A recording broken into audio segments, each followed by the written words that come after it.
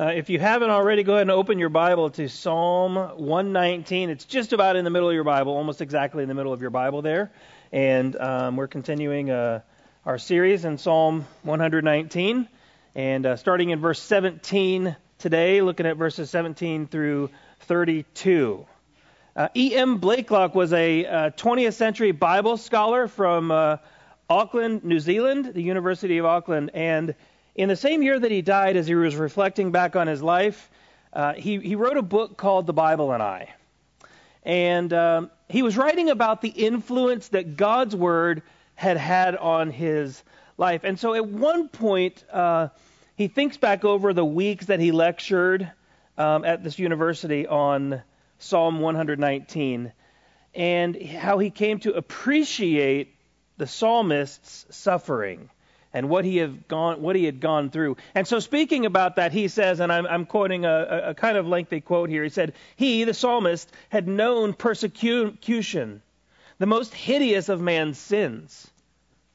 He had suffered under the heavy or the ruthless hand of authority, as Christians and Jews still do in the lands where the blanket of darkness has fallen. His faith had staggered under the load of it all. He had known pressure to give in and conform. This third section, 17 through 24, which we will look at today, along with the fourth section, seems to be particularly autobiographical. The psalmist had known deprivation and fear for his life. The dryness of the soul, which William Cowper wrote in a hymn, Where is the blessedness I knew? When the world itself seemed to lose its savor under the stress of life. He had known loneliness and rejection and the agony of seeming abandonment. And all throughout, he's just got verses from Psalm 119 peppered throughout this one little paragraph. And as he worked through these prayers, as he worked through this psalm, these cries of the heart of the psalmist, a man seemed to emerge. It would be like if you were looking out into the distance on a foggy day. You know, one of those days, we've had a couple recently where it's just very foggy and you feel like you can only see about 20 feet from you. It would be like a man or a woman would come walking out of that fog, and all you see is nothing but a white, foggy mist, and out of that would come walking a man or a woman that would much resemble yourself. Through the mist of these words, as he would call it in Psalm 119. We read these words and we say, I see myself there. I see myself wrestling with some of these very same things. And so I think you'll see that as we read today, but honestly every day as we go before the face of God in His Word. Read with me Psalm 119, 17 through 24. And remember, this psalm is outlined as an acrostic. So each section, each set of 8 verses begins with a Hebrew letter. In the Hebrew, you would see it look more like an acrostic. We lose that in translation, of course. But he begins with this third Hebrew alphabet letter, Gimel, and he says, deal bountifully with your servant, or another way of saying that is, be kind to your servant, that I may live and keep your word. Open my eyes that I may behold wondrous things out of your law. I am a sojourner on earth. Hide not your commandments from me. My soul is consumed with longing for your rules at all times. You rebuke the insolent, accursed ones who wander from your commandments. Take away from me scorn and contempt, for I have kept your testimonies. Even though princes sit plotting against me, your servant will meditate on your statutes. Your testimonies are my delight. They are my counselors. Dalet. My soul clings to the dust. Give me life according to your word. When I told of my ways, you answered me. Teach me your statutes. Make me understand the ways of your precepts, and I will meditate on your wondrous works. My soul melts away for sorrow. Strengthen me according to your word. Put false ways far from me, and graciously teach me your law. I have chosen the way of faithfulness.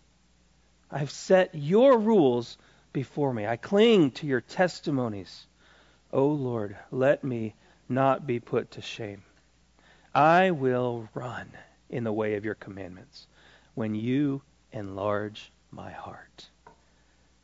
Father in heaven, help us as we look at your word this morning. There are many distractions in our hearts, in the world around us, in our own lives. And so I ask you for help to preach faithfully, helpfully. And I ask for help to listen intently for those here. That you, through the power of your Holy Spirit, would cause your word to land on the mind for understanding, on the heart of everyone gathered here. That our entire disposition or attitude would be to seek you, to run in the way of your word. Our hearts are often small. Enlarge them today, we pray. In Jesus' name, amen. The psalmist is telling us to delight in the counsel of God's word. I see so much of the Beatitudes when I read not only Psalm 119. It feels like a bunch of what I say about Psalm 119 applies to so many other Psalms too, but in particular today, I just feel like I see so much of the Beatitudes in here. I actually decided to basically make our 2 points for the morning Beatitudes. I couldn't do them all, so I had to kind of pick. But the first one is, blessed are those who are persecuted for righteousness' sake, for theirs is the kingdom of heaven. And I think that represents what we're seeing in this first section, verses 17 through 24. That's Matthew 5:10. And the second point comes from verse 6 of Matthew 5. Blessed are those who hunger and thirst for righteousness, for they will be satisfied. We see in the psalmist, and I need to clarify, last week I leaned pretty hard on the fact of David being the author. Sometimes when I come to the Psalms, I just think David, right? But we know Asaph wrote some Psalms, but there's some also other Psalms.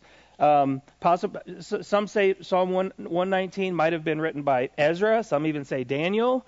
And so I want to be careful that whatever I say is fact is truly fact. And when something is a perspective or, I think it leans this way, I want to be clear to say that. And so you'll hear me say more of the psalmist today than I did like David last week. So that's intentional to just try to communicate. We're not exactly sure who wrote this. And at the end of the day, it really doesn't matter because we've got it in God's Word, in the closed canon of God's Word, and so we lean heavily into that and trusting Him in it. But the psalmist has this closeness with the Lord, this fellowship with the Lord that sometimes we dream of happening. Sometimes we wonder if it's possible. I remember several times in our marriage, Cheryl and I have been, I don't know, maybe on a date night or just out doing something, and sometimes you see this old, sweet couple, or they look sweet anyway, I don't know them, but, we're going to go with that, walking down the road and holding hands. Maybe they're sitting on a bench together, and she leans over and she lays her head on his shoulder, and we've said to each other and thought, oh, I sure pray that we're like that cute old couple when we're old and gray and wrinkled. I sure pray we're like that. And far be it from me to communicate our relationship with the Father like a cute old sweet couple, but there is a closeness of fellowship that you can almost picture, you can almost envision in a similar but of course different way. Knowing that the Lord is our hiding place, the one that we run to, we come to Him, and the psalmist in joy, even in the midst of struggle, portrays himself as the Lord's servant. Most of us would do anything than to be another's servant. We vie for pole position, if you will, in relationships. We wait long enough to see if someone else will do the hard job or the dirty task. Maybe if nobody is willing to do it, we'd be willing to do it, or if, whatever the case might be. But David is Deal bountifully, be merciful with your servant.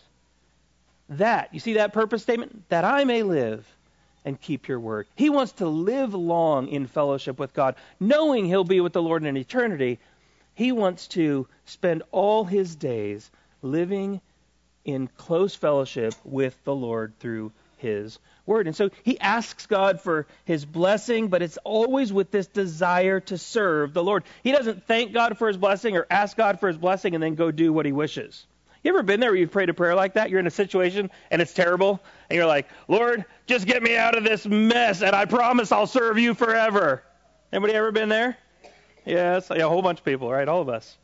Not the psalmist here. No, he's saying, deal bountifully with me, that I may live and keep your word. His challenges, they're not merely trials. Sometimes we go through hard trials, hard situations. These are tribulations. These are persecutions. The psalmist is being persecuted precisely for being a man of God's word. Brothers and sisters, being a man or woman of God's word will be inconvenient at times. You will lose friendships at times. You will lose pride of place at times. You will lose position in the eyes of some. You will be mocked and ridiculed. We're still pretty safe today in the United States of America for now. Not so around the world, brothers and sisters. He wants to be in lockstep with the Lord, knowing that even some of his own, even some of the Jews of his day, walking away from the Lord, was persecuting him, mocking him, slandering him. Blessed are those, point one, blessed are those who are persecuted for righteousness' sake. There's a difference between hard trials and being persecuted precisely because you're striving to honor the Lord. And I don't mean you're trying to follow God, but you're doing it with a bad attitude and you kind of have a hateful personality and therefore people don't like you. That's all I'm talking about. They're just persecuting me because I'm following God. I don't think so.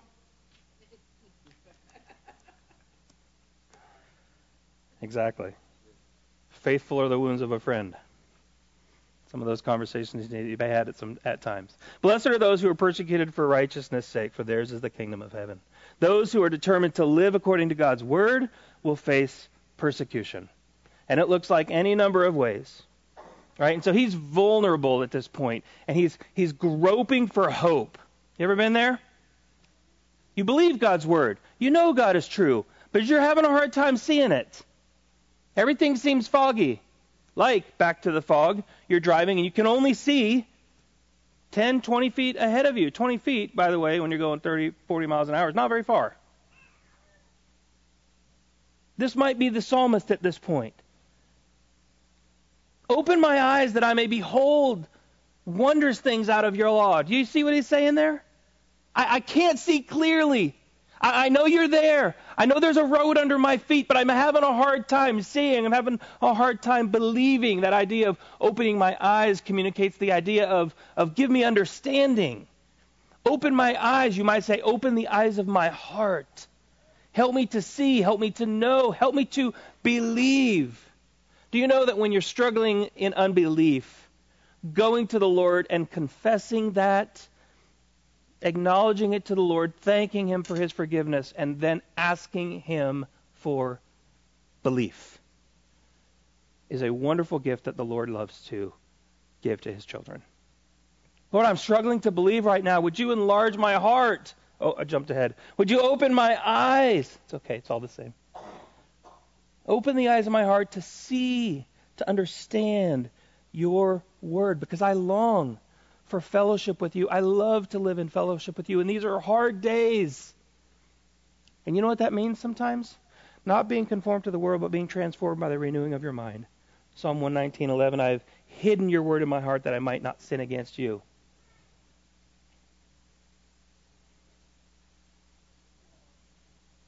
You mean just reciting applicable scripture passages? You better believe it. You better believe it. Because it's not just about a content of the passage. It's about the Holy Spirit who works as the helper, the teacher, the one who gives enlightenment, illumination as we meditate on God's words and our hearts are transformed. This is a lament psalm, or part of this psalm is a lament. And that's what we're reading here. He expresses grief and sorrow. He's longing for the Lord. He's acknowledging the situation that he's in. It's not desirable. He doesn't want it. Nobody would want it. But here he is. And he's saying, Lord, I don't love this. I don't love this. But more than just get me out, which he does pray that. Remove from me contempt. Remove from me. Right? He's saying, vindicate me, Lord.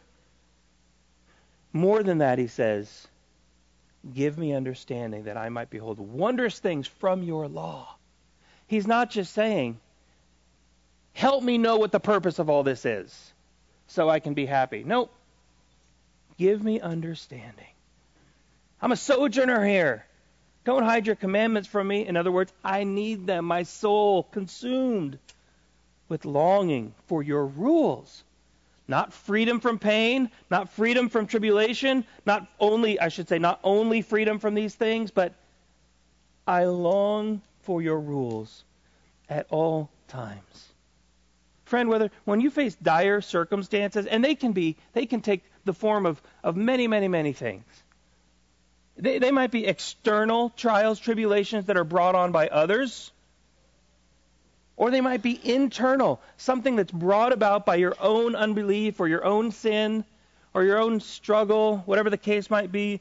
We need to cry out to the Lord, or you will lash out at others or turn inward on yourself.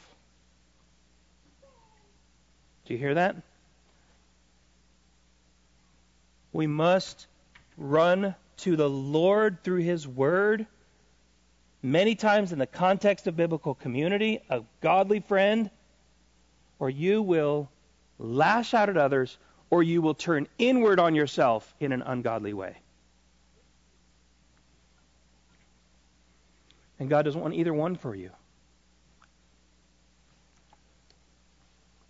Jesus didn't do either. He went to the Lord. He entrusted himself to the Lord. And we need to do the same. And that's what the psalmist is doing here. He sees himself as one who's alienated, a stranger.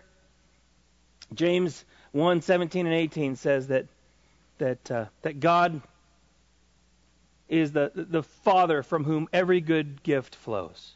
So we go to the Lord and we say, Father, give me your word, give me understanding, help me to know you. There are times when it's really good to read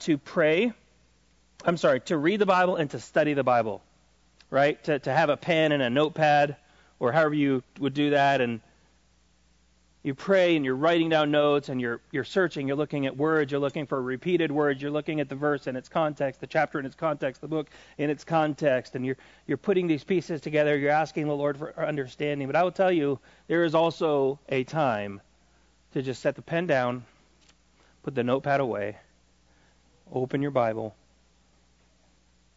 and just read and delight in God's Word. I told my kids I had a day like that earlier this week, in the early parts of reading through an annual Bible plan and come up on a story that I know well, read a bunch of times before.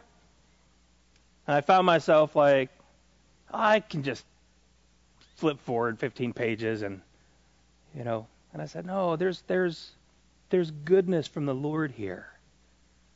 And as I did, my soul began to be satisfied being with God. Reading a story I'd read dozens upon dozens of times before. And the Lord showing me things I hadn't seen before, things I hadn't picked up on before.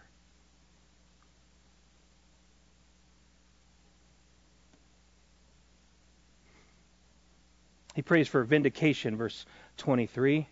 He says, though people slander me, I will meditate on your statutes. Your testimonies are my delight. They are my counselors. There are times, brothers and sisters, there are times, friends, when something is not going well with you, when circumstances or people seem to be against you. Maybe they are against you. They don't just seem to be against you. And we're tempted to run and handle the situation. We're tempted to make that phone call and deal with that person. And the psalmist is saying, I need to be with the Lord. I first need to be with the Lord. I need to take the situation, I need to commit it to the Lord, and I need to delight in His Word. I need to find counsel in the Word of God. And if we as a people, humanity, but let's just even say Oak Grove Church, just shrink it down real fast. If we would go to the Lord rather than running to either everyone else, which some do, or several people, which some do, we just say, no, Lord, you handle this. You handle this. I need to be with you. Now, there are times when the Lord says, faithful are the wounds of the friends. You got to go to a brother or sister and talk to them about something. That's fine. But not until you've been with the Lord. Not until you've been with the Lord. And He says, though people slander me, I will meditate on your statutes. Your testimonies are my delight. They are my counselors. When we sit with God's Word, we sit with, I want you to think about this for a minute. I want you to think about when you go outside and you look up at the sky.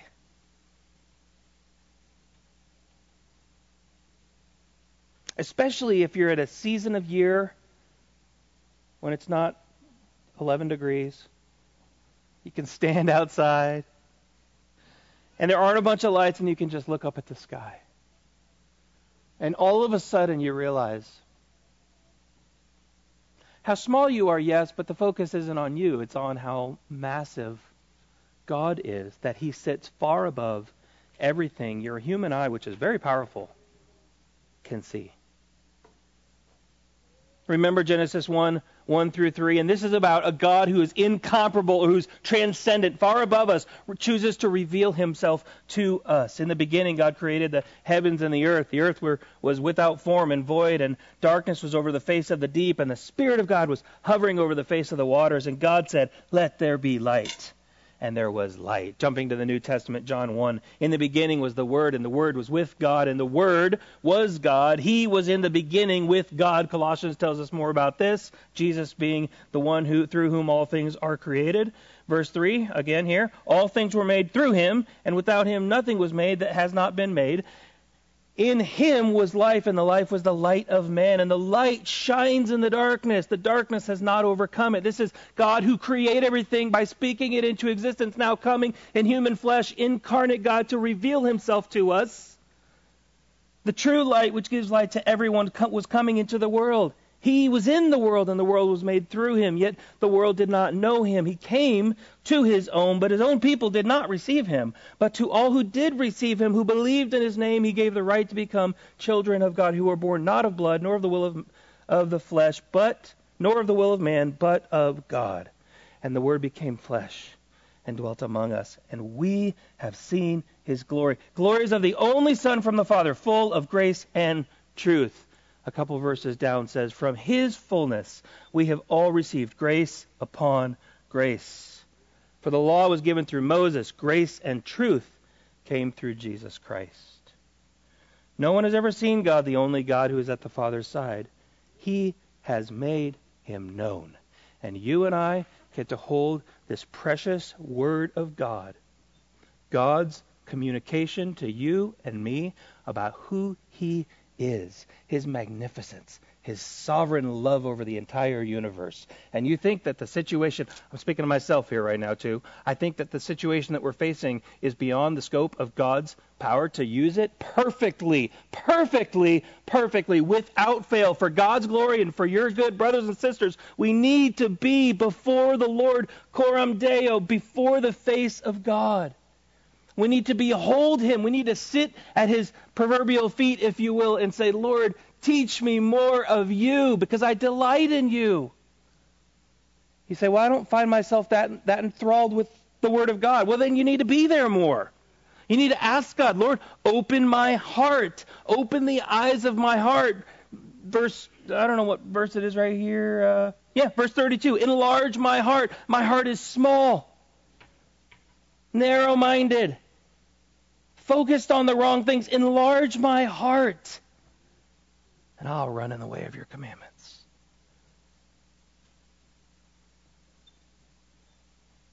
Verse 25, as we enter into the second point, he's clinging to the dust in humility.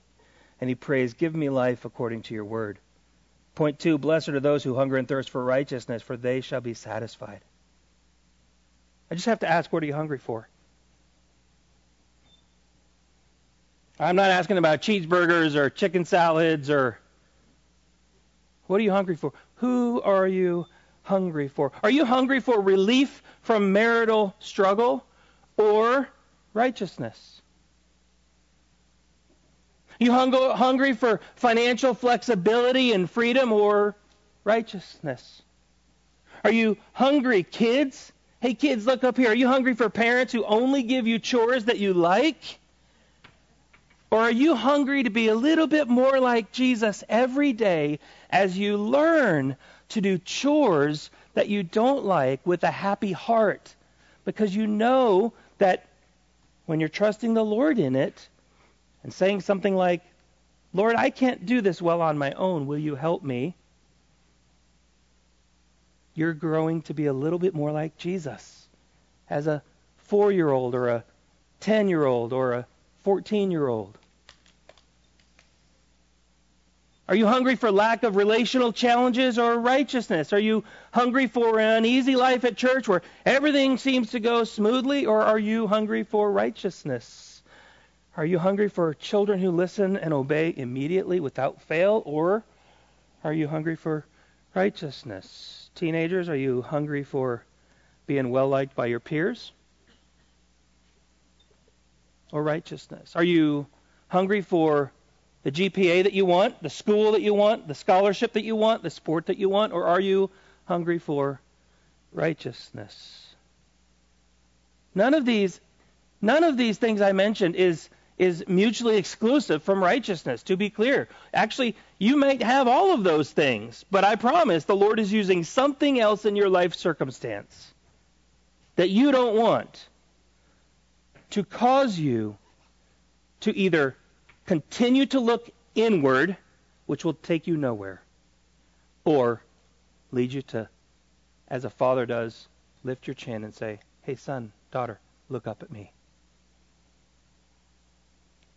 In fact, you might not be one who's ever trusted in the Lord Jesus for the salvation of your sins. You might be one that says, I've been living my whole life like this, trying to figure out how to handle everything on my own. And the Lord is bringing difficulty into your life for the precise purpose, not because he doesn't care about you, but because he cares about you, to train you, to teach you, look to me. All you who are weary and heavy laden, I will give you rest. Come to me, find rest for your souls. If you seek ease, you'll be frustrated as the situations don't ease up. If that's your ultimate end. But if, like the psalmist, you hunger and thirst for righteousness, you'll battle frustration, you'll battle disappointment, to be sure. To be sure. I don't think there's any one of us who gets up and says, man, I love this terrible situation. I love relational conflict. Man, I just live for this stuff. Right? Otherwise, if you do, you have a different problem. But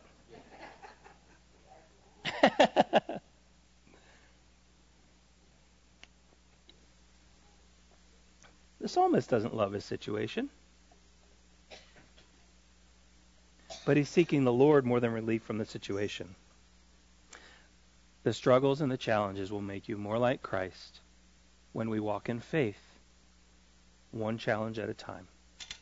One movement of faith at a time, even one failure at a time, as the Lord uses that to correct you and redirect you. The psalmist has set his heart, soul, mind, strength, that's just a way of saying his whole person, his whole disposition, his whole attitude to obey the Lord with vigor, when he is confronted with God's word. Right? The Hebrew word here actually speaks of like cleaving to the dust. He is so humbled himself that he says, I have nothing to do but look up to the Lord. I have nothing to do but seek the Lord. You want to hear from the Lord? You want to receive the blessing of the Lord? Set your heart to run in God's commandments. Set your heart to obey God vigorously when confronted with his word. Commit yourself, and it's often good to communicate that you have committed yourself to another person for some loving accountability. Commit yourself to the Lord where you say, Lord, I am committed by your grace. That's an important phrase. I had a conversation with a friend recently, and they made a pretty strong commitment. And I said, hold on just 1 sec. I appreciate your heart in that. It's wonderful. I want to encourage you to just introduce a little phrase. By God's grace, I will. By God's grace, I will never. By God's grace. I don't want to be contrary to Scripture because the psalmist says, I will meditate on you. I will run in your word. So, however it works for you, we just need to remember that it's God who works in us to work and will according to his purpose. John Kerr is known to have written, he says, a man will never grow into the knowledge of God's word by idly waiting for some new gift of discernment, but by diligently using what God has already bestowed upon him, and using at the same time all other helps that lie within his reach. There's an active, wide, directed pursuit to take hold of everything you can to pursue the Lord. There's nothing lazy about this. The Holy Spirit is given not to make our study unnecessary, but when we take hold of everything we can to make it effective. Listen, I'm just going to run through some of these phrases he says in the end of this fourth section of the Psalms, verse 26. Teach me your statutes. 27. Make me understand the way of your precepts, and I will meditate on your wondrous works. Strengthen me according to your word. Put false ways far from me, and graciously teach me your law. I have chosen the way of faithfulness. I set your rules before me. I cling to your testimonies, O Lord. And finally, verse 2, the culmination of this psalm. He's tired from life. He feels abandoned by most people, and he's sorrowful. He says in verse 28, my heart melts away from sorrow. Maybe you're there today. Feel like your heart is melting from sorrow. You love the Lord. You're trusting the Lord. You're trying to trust the Lord. You believe in the loving sovereignty of God. You know that in no casual way, God works all things to the good of those who love him, who are called according to his purposes. You believe these truths, and yet, trial after trial after trial after trial, you're tired. Your heart is melting from sorrow.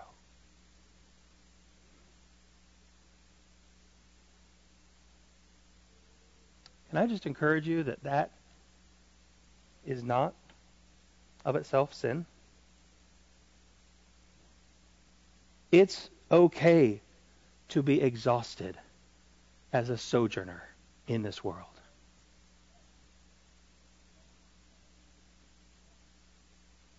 It's human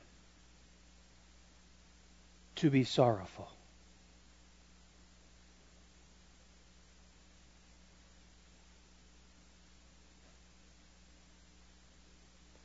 Our Savior in the garden told his beloved disciples, my soul is sorrowful to the point of death. Jesus was sorrowful.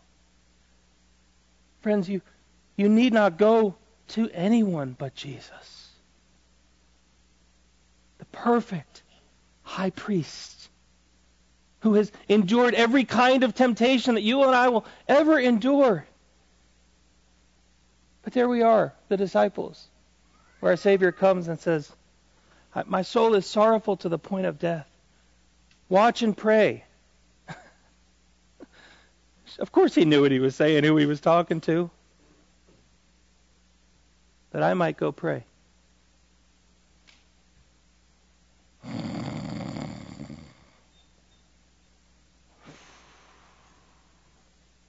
I mean, they're snoring. I don't know how long it was, but not very long. He comes back. 3 times he went and when he prayed.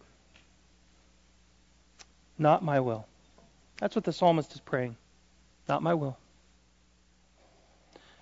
Whatever you've brought into my life, Lord, I want to take and I want to use because I trust you, I love you, I know you're good.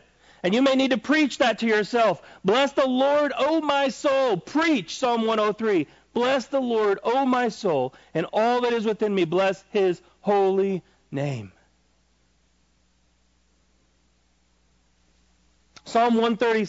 It's not even in it, but looking at the time, can't see that far. Give thanks to the Lord, for he is good. His steadfast love endures forever. This is one of those Psalms that we start to read and we kind of start to roll our eyes like, man, this is repetitive. Do you know that you need to hear over and over? The steadfast love of the Lord endures forever. The never-ending, never-stopping, faithful, pursuing love of God never quits. On and on and on. Give thanks to the Lord of Lords, for his steadfast love endures forever. To him alone who does great wonders, his steadfast love endures forever.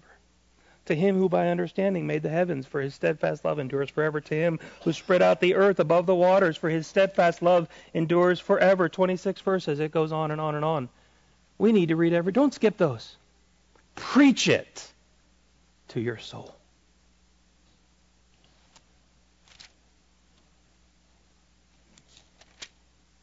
And so the psalmist says, I will run in the way of your commandments when you enlarge my heart. Make it big, Lord, for your ways. Make it big. Open my eyes. Give me understanding.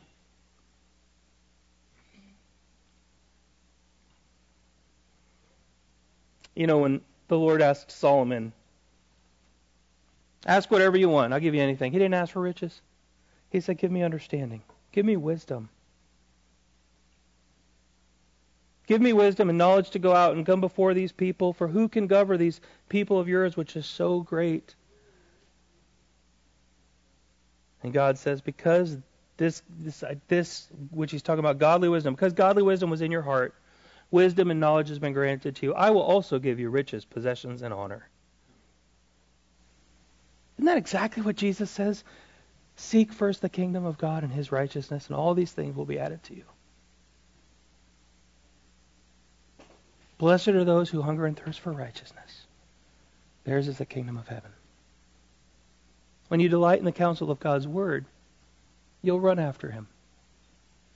Time to time, you'll need somebody to kind of like come push you back on the track.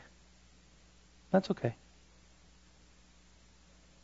But where are you today? Running to or running from?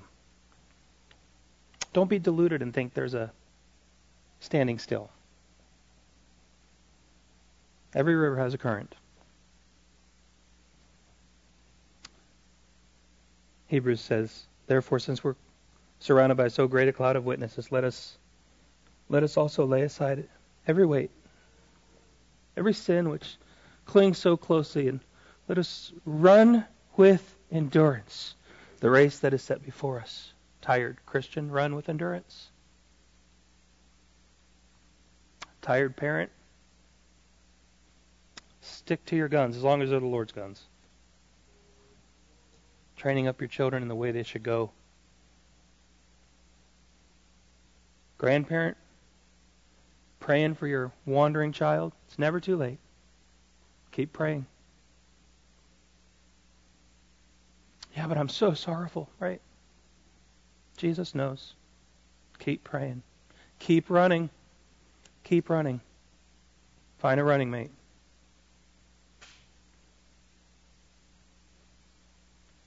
Always looking to Jesus, the author and perfecter of our faith, who, for the joy that was set before him, endured the cross, scorning its shame. The psalmist, verse 22, take away from me scorn and contempt, despising the shame, and he, Jesus, seated at the right hand of the throne of God. We're going to pray, and the end of our service is going to be a little different today. I have the privilege of welcoming a new family into membership as we conclude our service, and I want you to listen. We asked them 2 questions. I mean, they're like loaded questions, but it's a summary of all the things we've kind of talked about. I want you to listen to those questions, and I want you, I've said this before, sometimes when I do a wedding and we come to the vows, and I'll invite married couples in the congregation in attendance. I'll say, this might be a good time if you're married just to join hands with your spouse and remember the commitment you made to your spouse however many years ago it was. In the quietness of your heart, as you see this couple exchange rings, remember the rings you exchanged and what they represent. And reaffirm to the Lord and to your spouse the love that you have for them, the commitment you made to them. So that'd be good for you to do, members, as we do this together in a moment. But then you'll also be asked a question. Right? It's a mutual commitment, kind of like vows. And it takes a couple minutes. You know what? It's worth it to remember why God brings us together, what the purpose is of being a committed body of believers. I say that to say, you may be really, really struggling. Don't struggle alone. Don't struggle alone.